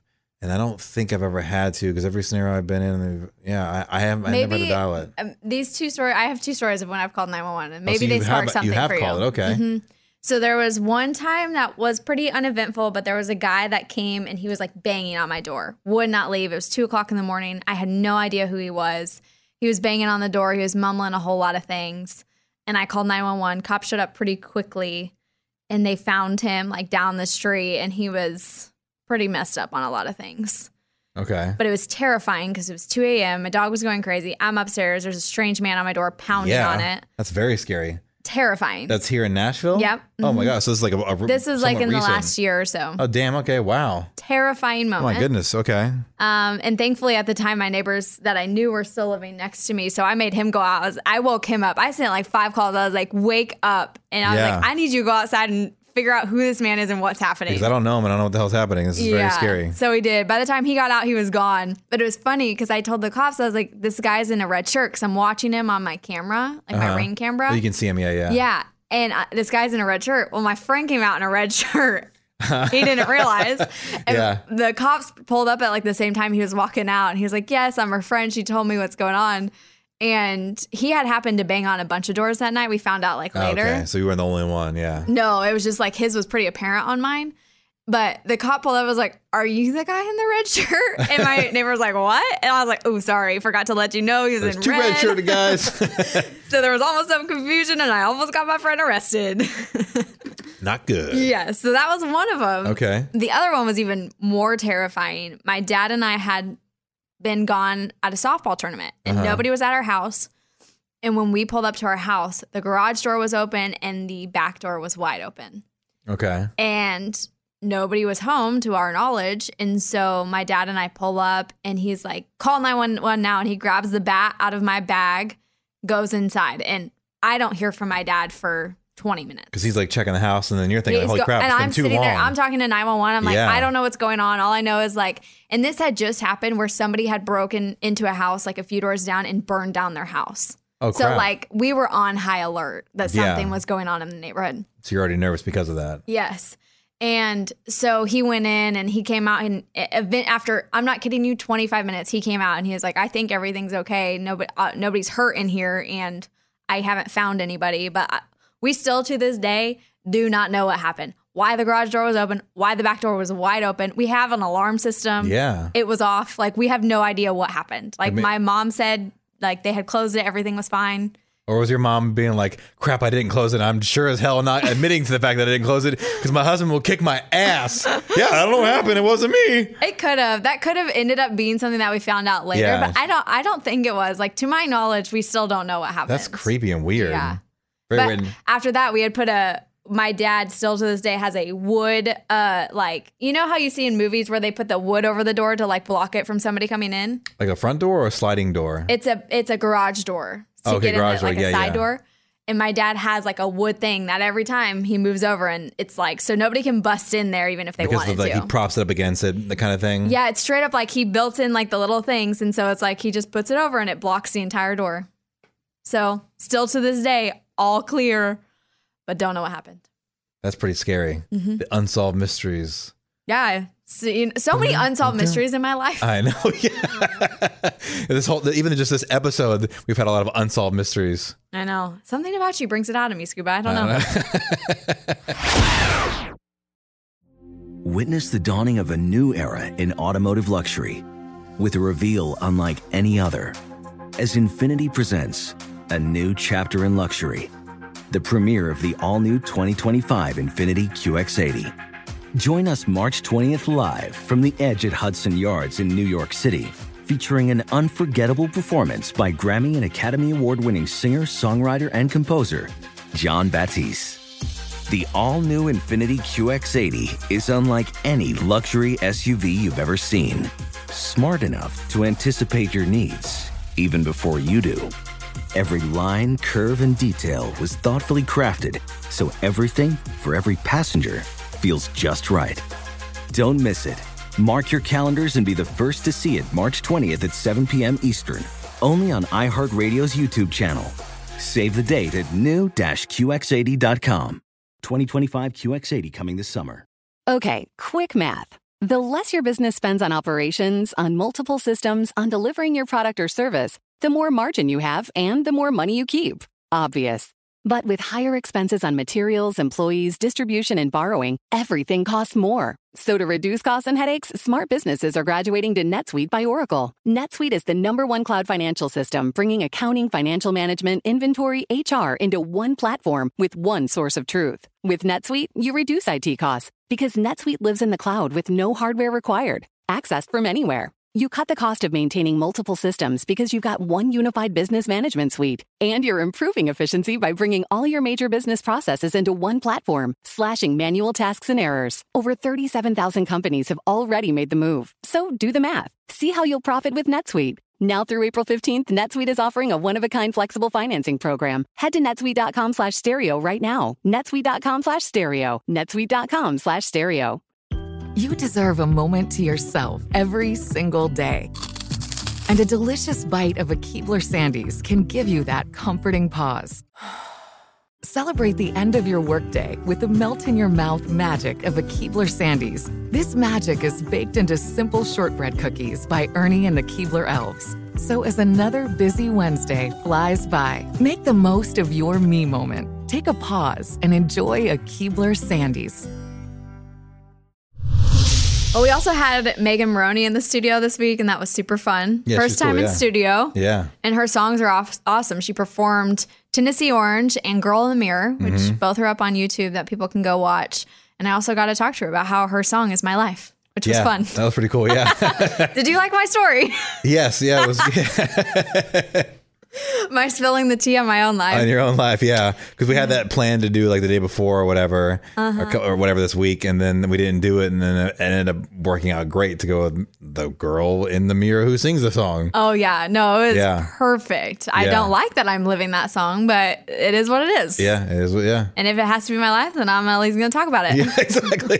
And who better to talk about it with than the girl who wrote the song? Exactly. Yeah. It does baffle me, though. I'm just mind blown that women I'm assuming, I don't know much about these people, but 25 and later, this is still a thing. Yeah. In no capacity of my life have I ever wanted to message an ex, a new girlfriend, a wife, anything on any never. level. Have I ever wanted to? Yeah. It baffles me that somebody like had in their head, like, I need to make sure I say what I'm saying. Yeah. It's really weird. And then I think it was her story, right, where she's like, the reason for the song was that some girl went deep in her Instagram feed, like 2016, and liked the photo or something. Yeah. And you're like, what? And that, you know what, a little bit more fair. Like, she was doing some trolling, she was checking out her competition, obviously, whatever. Yeah.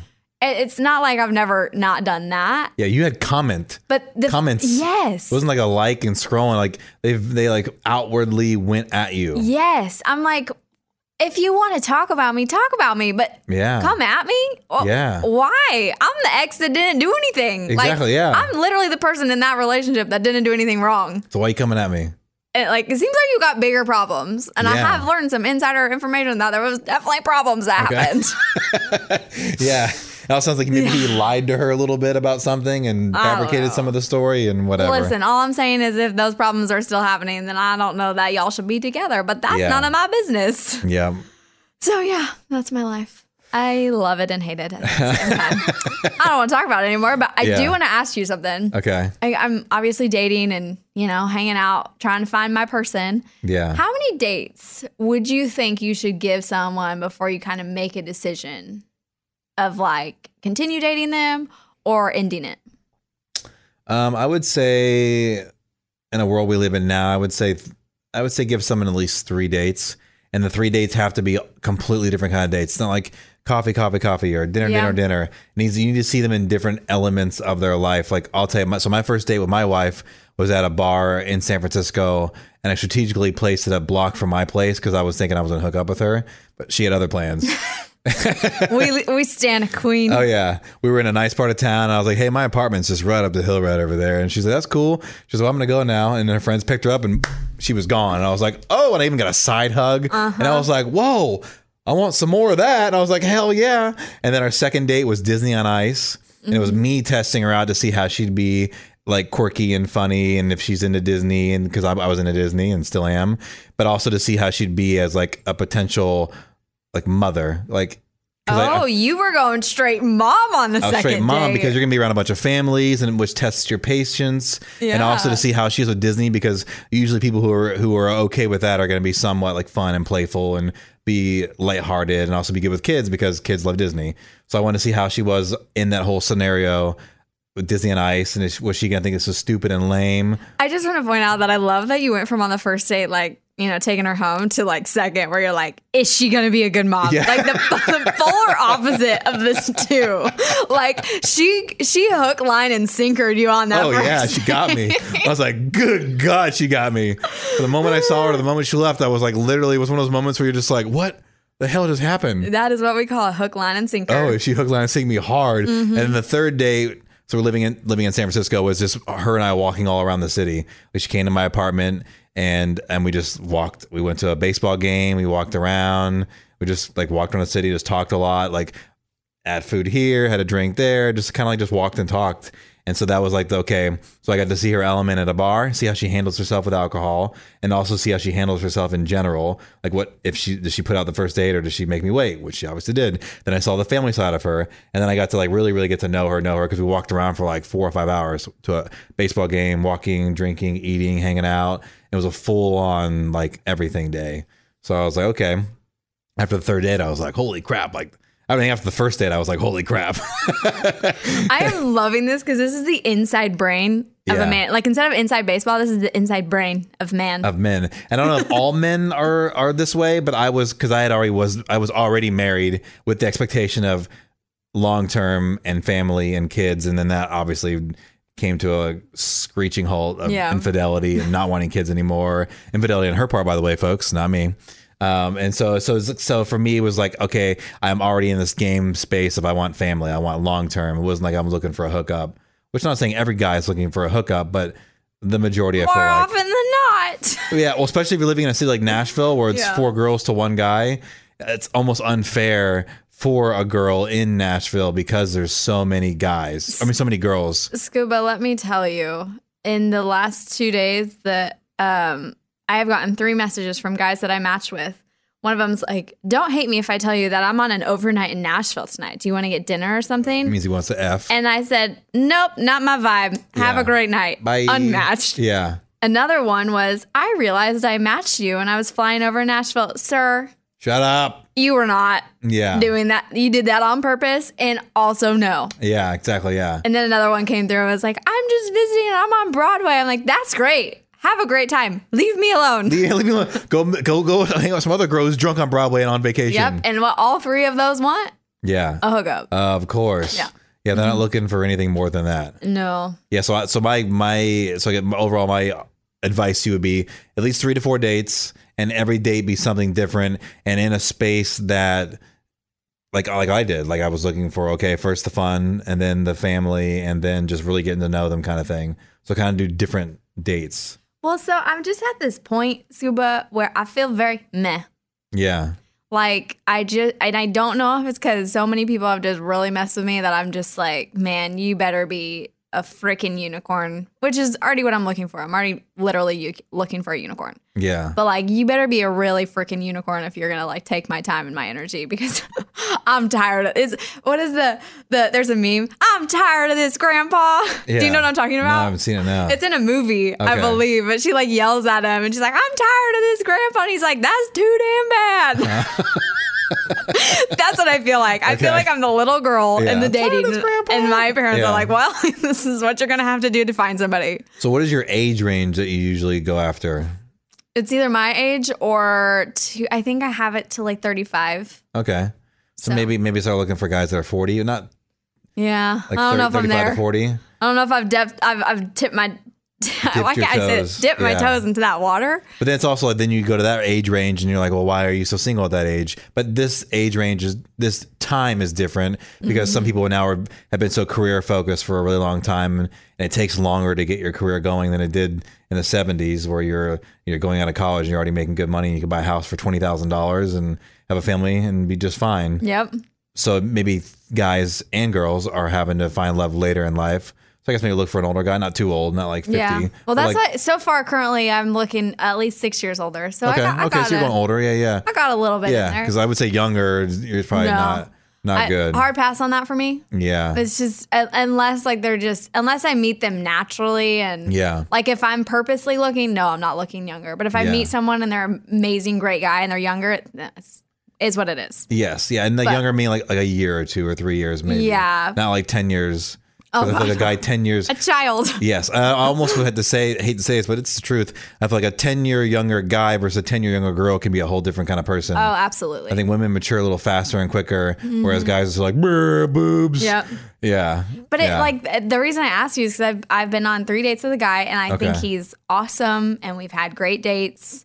And I just don't know if there's just this blockage happening in me where I just am like, something has to happen for it, like almost to be like unlocked for me to be like, oh, yay. Yeah. You're really awesome. What were your 3 dates? Like, what were if you don't mind saying, like, where did you go? The first date we did pins. We went duck pin bowling. Okay, that's fun. Okay, cool. So get to his fun side. And second date, he came to a concert with me. Okay, cool. And third date, we went to dinner. So all variations of dates. I've seen them in different environments, and I've like, there's no red flags. Yeah. And we like had like intense conversations, especially at dinner. We were like, what's the 3 things you're not supposed to talk about? Let's talk about them. Okay.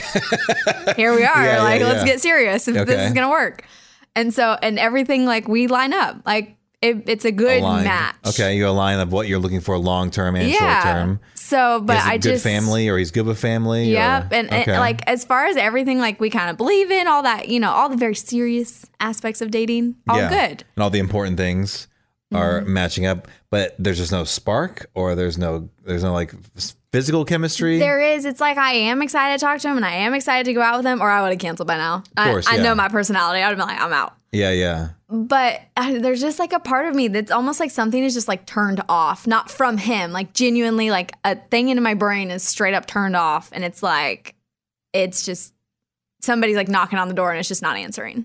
Does that make sense? Yeah. So basically, it's not him. It's it's because of your experience with dating. You're just turned off in general. Okay, so that wouldn't fault him for it. But then. It's been like, no, I'm not. And I am going to go out with him again. We're going to hang out again and do like a more chill setting so I can see, like, do we vibe on like just a very normal, like, we've done a lot of cool things. Yeah. Do we vibe when there's not something cool happening? Okay, so then have you done, because my 4th date with my wife was one where it was with like her 3 or 4 really good friends, and then her brother and her cousin, like her tribe basically came out. We had like a tribe date. See, that would happen for me in like 7 dates. Okay. I don't bring in the friends until it's like, okay, I think I might consider this guy. Yeah.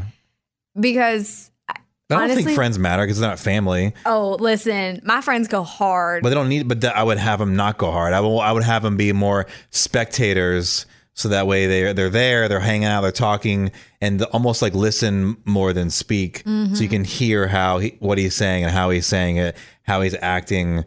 Don't have him be the interrogating trio, because then it's no fun for anybody. Even if he's a great guy, it's no fun. You almost have to tell them, hey, we're going to go out, and I'm bringing my friends, and maybe even have him bring a couple of his friends. So then you can see what he is like with his friends. Is he going to be a dick? Is he going to ignore you? Is he going to treat you differently? Is he going to be machismo type guy, or is he going to be really cool still? And also, how are his friends? There's always going to be one dick friend. Yeah. Are all of his friends assholes? Or all of his friends on a level where you're never going to match? Then I feel like that would be a good one, especially if you're in a place where you've already dated so much and you're turned off inside, not by him, but just by dating in general. Yeah. I feel like you just speed it up a little bit, and the 4th or 5th date should be the meet my friends, and even say, this doesn't mean we're super serious. This just means I want you to see my friends, and I just want to hang out with you and have your friends hang out, and we just do like a group thing, just a group setting. That makes me terrified, but but it is terrifying.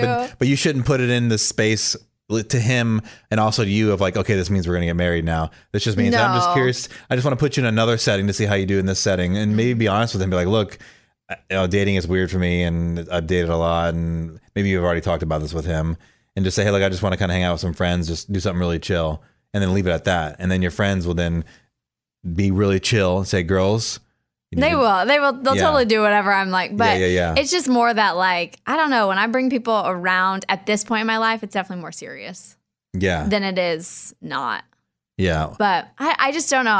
I'm in a weird place. I know. But is he someone that you would see yourself being serious with? Based on the things you've talked about. Yeah, like I said. Well, then why not then? Let's just do it. I know. I just I'm telling you, just something in me is like, meh. Yeah, literally, that's the only word I can use to describe it is like, I am meh. I know. But it's like you're always be meh until at some point you I guess try. And I have noticed too, this is, I'm being so honest, and Dad, please stop listening if you're listening right now. He's like, I'm going to turn it up even louder. I have noticed that there is more physical attraction with guys that aren't as nice, and I don't like that. Oh, I think it's the problem with women in general. It's not even, it's something about it that like the physical attraction, it's not even the bad boy aspect. It's just that like being ignored. No, like it's like the energy that they put out or whatever. I don't know. Because they're confident. I don't know. They're confident on the outside, but on the inside they're not. They're great kissers. Okay. Is really what it is. Well, because they've been around the block a lot. Like I said, Dad, please stop listening. Definitely. They don't kiss with tongue, Dad. Just lips. But it's just like there's something about it that I've noticed that like nicer guys just aren't as, I don't know what the word is. Because the nicer guys are the one, like I was a nicer guy because I was always afraid to be the one to initiate because I was always afraid of fear, and I was the fear of rejection and all that kind of stuff. A guy who puts himself out there more isn't afraid of rejection because by the time they got the kiss from you, not saying it's you, Dad, not you, Dad, but your daughter, Dad, but because before they kissed you, they tried it with 9 other girls, and then finally you're the one that said yes. I know. And so he's like, I already been said no to 9 times, and this one works. So blah, blah.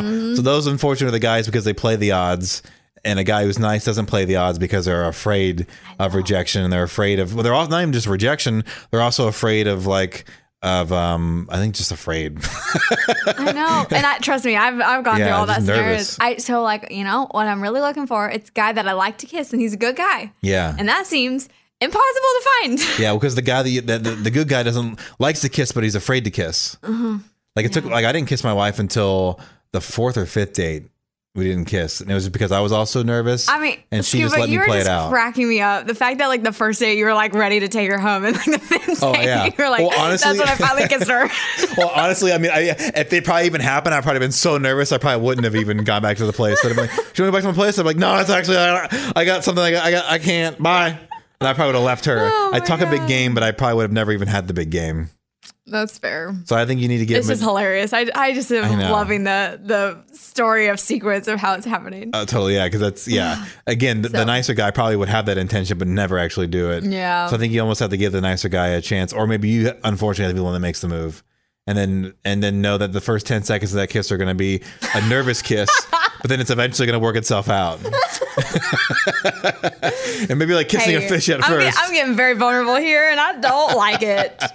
I don't like it. Yeah, that's my current dilemma that I am in. Yeah. And I'm trying to wade through the waters and understand and have patience. But you're obviously the more confident one in the relationship. Like my wife was always the more confident one.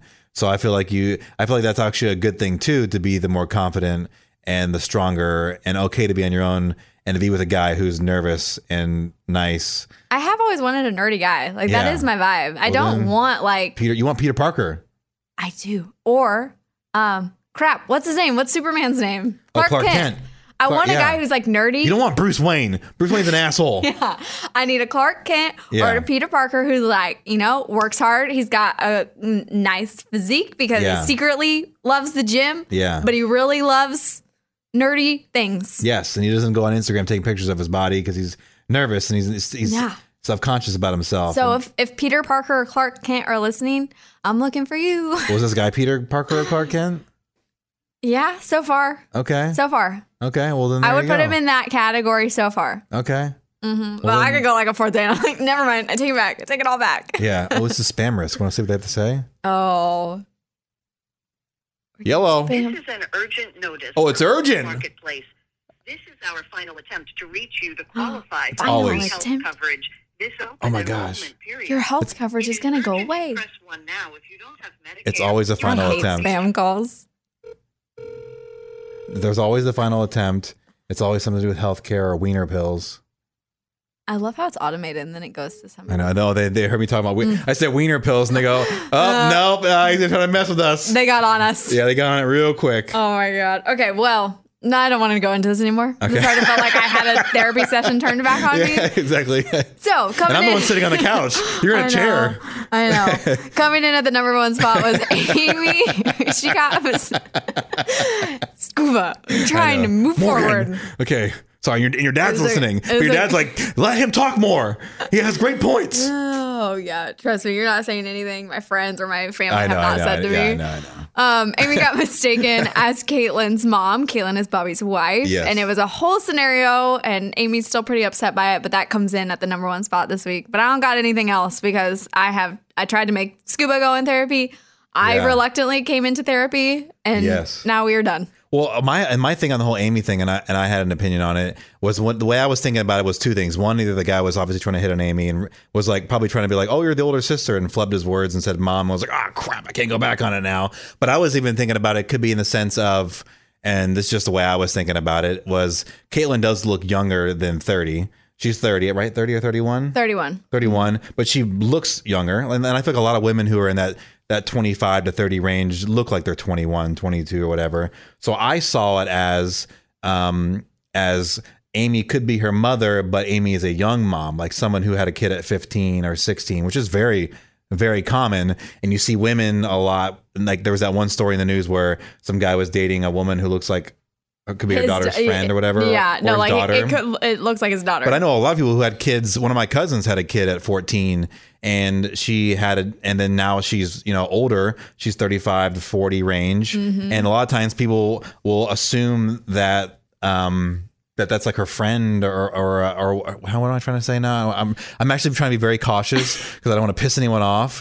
But I guess I'll just get to I won't do any with Leica or give us the meat, Scuba. The meat is basically my point is that Amy could look like her mother, but it had her at a very young age, and Amy looks young.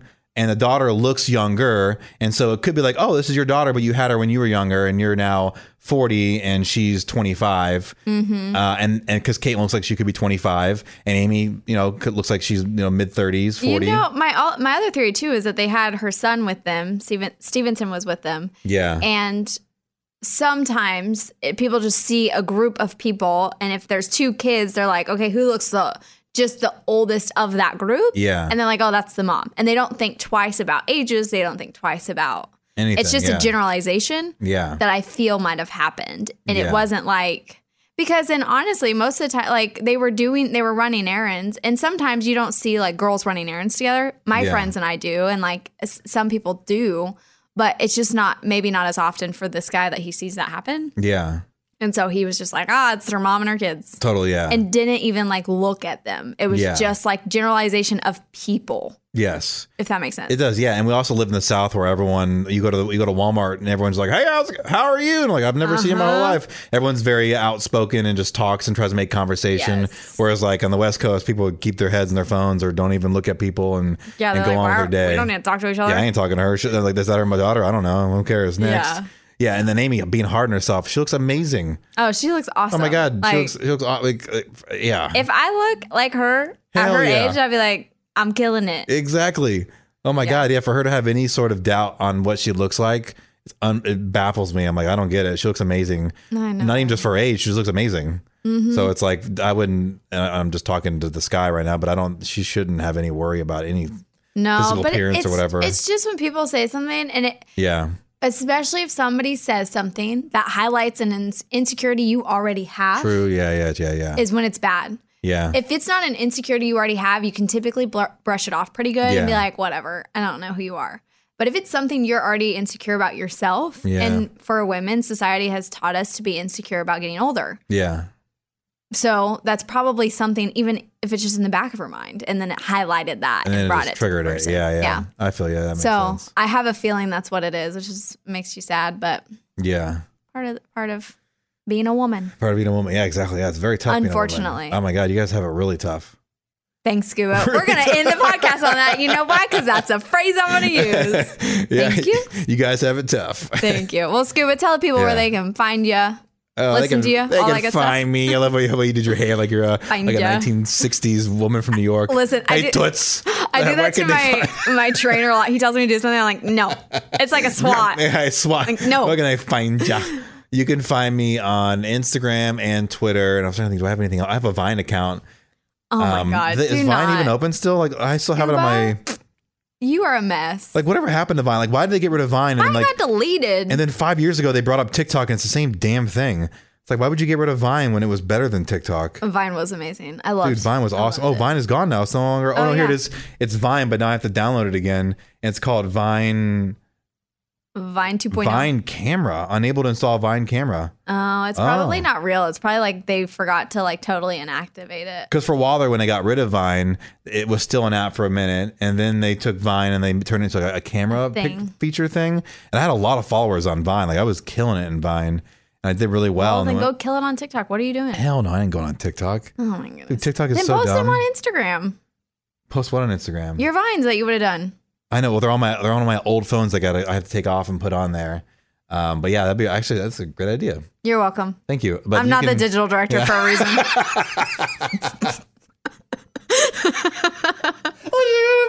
Instagram. Oh, so you mean like when people take their TikToks and put on Instagram, I should do the same thing, put a Vine on there? Yeah. Should I put my MySpace videos on there brilliant too? idea. Wow. Okay. Cool. All right. Interesting. You're welcome. You can find. That's what I'm paid for. Sometimes. That's how you make your salary. Sometimes. I have a Periscope account here. Is Periscope still a thing? Yeah. No. It's not a thing anymore? It was for a really long time. And then I think, when all this stuff happened with Twitter, it got deleted. Going live and stuff? Because it was a Twitter associated brand. It was, yeah. And I used to have iHeartRadio's Periscope login for the whole company. Oh, that's funny. Because we used to do it once a week. We used to do bits in San Francisco where they gave us like the platform because they saw what we were doing on our social. And they're like, we want you guys to go live with your bits, because we were doing like these crazy, like unbelievably real live things on our show. And they're like, holy crap, the traction we were getting. I wish I remember the guy's name that used to run it all. I don't know if he's still there or not. He was like, dude, can I give you access to the iHeartRadio? I was like, you want to give me the access to the iHeartRadio account? He's like, yeah, dude. And I had the login and everything. We used to log in once a week and do live Periscopes from the studio or from wherever we were doing things on our show, but out and about in the streets. But yeah, anyways, I have Periscope still, but... Okay, well, Periscope is not a thing. So Periscope's not a thing. And Scuba's going to put his Vines on Instagram, so go follow him on Instagram. Yes. So all I have on here that functions and works is my Twitter and my Instagram, and you can find me at Scuba Steve Radio. There he is. SCUBASTV RADIO. That hurt my brain. You can also follow the show at Bobby Bones Show on all the things. And of course, you can come hang out with me on all the things that Scuba Steve is definitely not on. Yeah. TikTok, Facebook, Twitter, Instagram. I'm trying to get into Lemonade. That's a new one. Lemonade? Lemonade. Lemonade. Yeah. What happened to Be Real? It's like Pinterest. Oh, I'm still on Be Real. The Be Real still a thing, or is that fading? No, it's still there. Okay. I just forget to do it sometimes. Sounds like it's fading then. It's not fading. It's just there's so many things that I can't keep track of, especially on top of keeping track of the show stuff. So some of mine gets That's why we need to taken dial down these damn apps and just have a top 3 and call it a day. All right, everyone. Thanks for hanging out with us. Have a great weekend. Scuba Steve Radio, Web Girl Morgan. Yeah. You can follow us and you can see more antics on mine, hopefully on Scuba's soon if he'll just post his vines. Yeah. That is all. Bye, y'all. It's the Bobby Bones Show.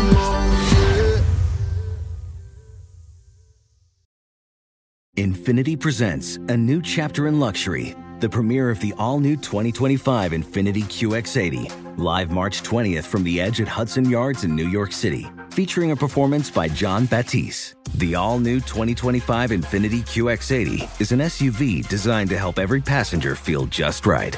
Be the first to see it March 20th at 7 p.m. Eastern, only on iHeartRadio's YouTube channel. Save the date at new-QX80.com. Don't miss it. 2025 QX80 coming this summer. Does money stress you out? Let Facet flip your financial chaos into clarity. Finding Facet immediately put us at ease. Facet's innovative approach to financial planning ensures your money works as hard as you do, enabling members to experience the joys of having your finances in order. And that makes us Facet for life now, I guess. Visit Facet.com, FACET.com to learn more. This ad is sponsored by Facet. Facet Wealth is an SEC registered investment advisor. This is not an offer to buy or sell securities, nor is it investment, legal, or tax advice. These testimonials are from current Facet members who are not compensated. All opinions are their own and not a guarantee of a similar outcome. Ready to celebrate International Women's Day? M&M's and iHeart present Women Take the Mic, sharing empowering stories of women supporting and celebrating each other. And of course, there is a smooth and creamy companion for your listening pleasure, peanut butter M&M's. Because they're just another way to help treat yourself in situations where you deserve a little added delight, like listening to your favorite podcast. So savor the deliciousness of peanut butter M&M's and spread some positivity. From breaking glass ceilings to dominating in sports and entertainment, women truly are unstoppable.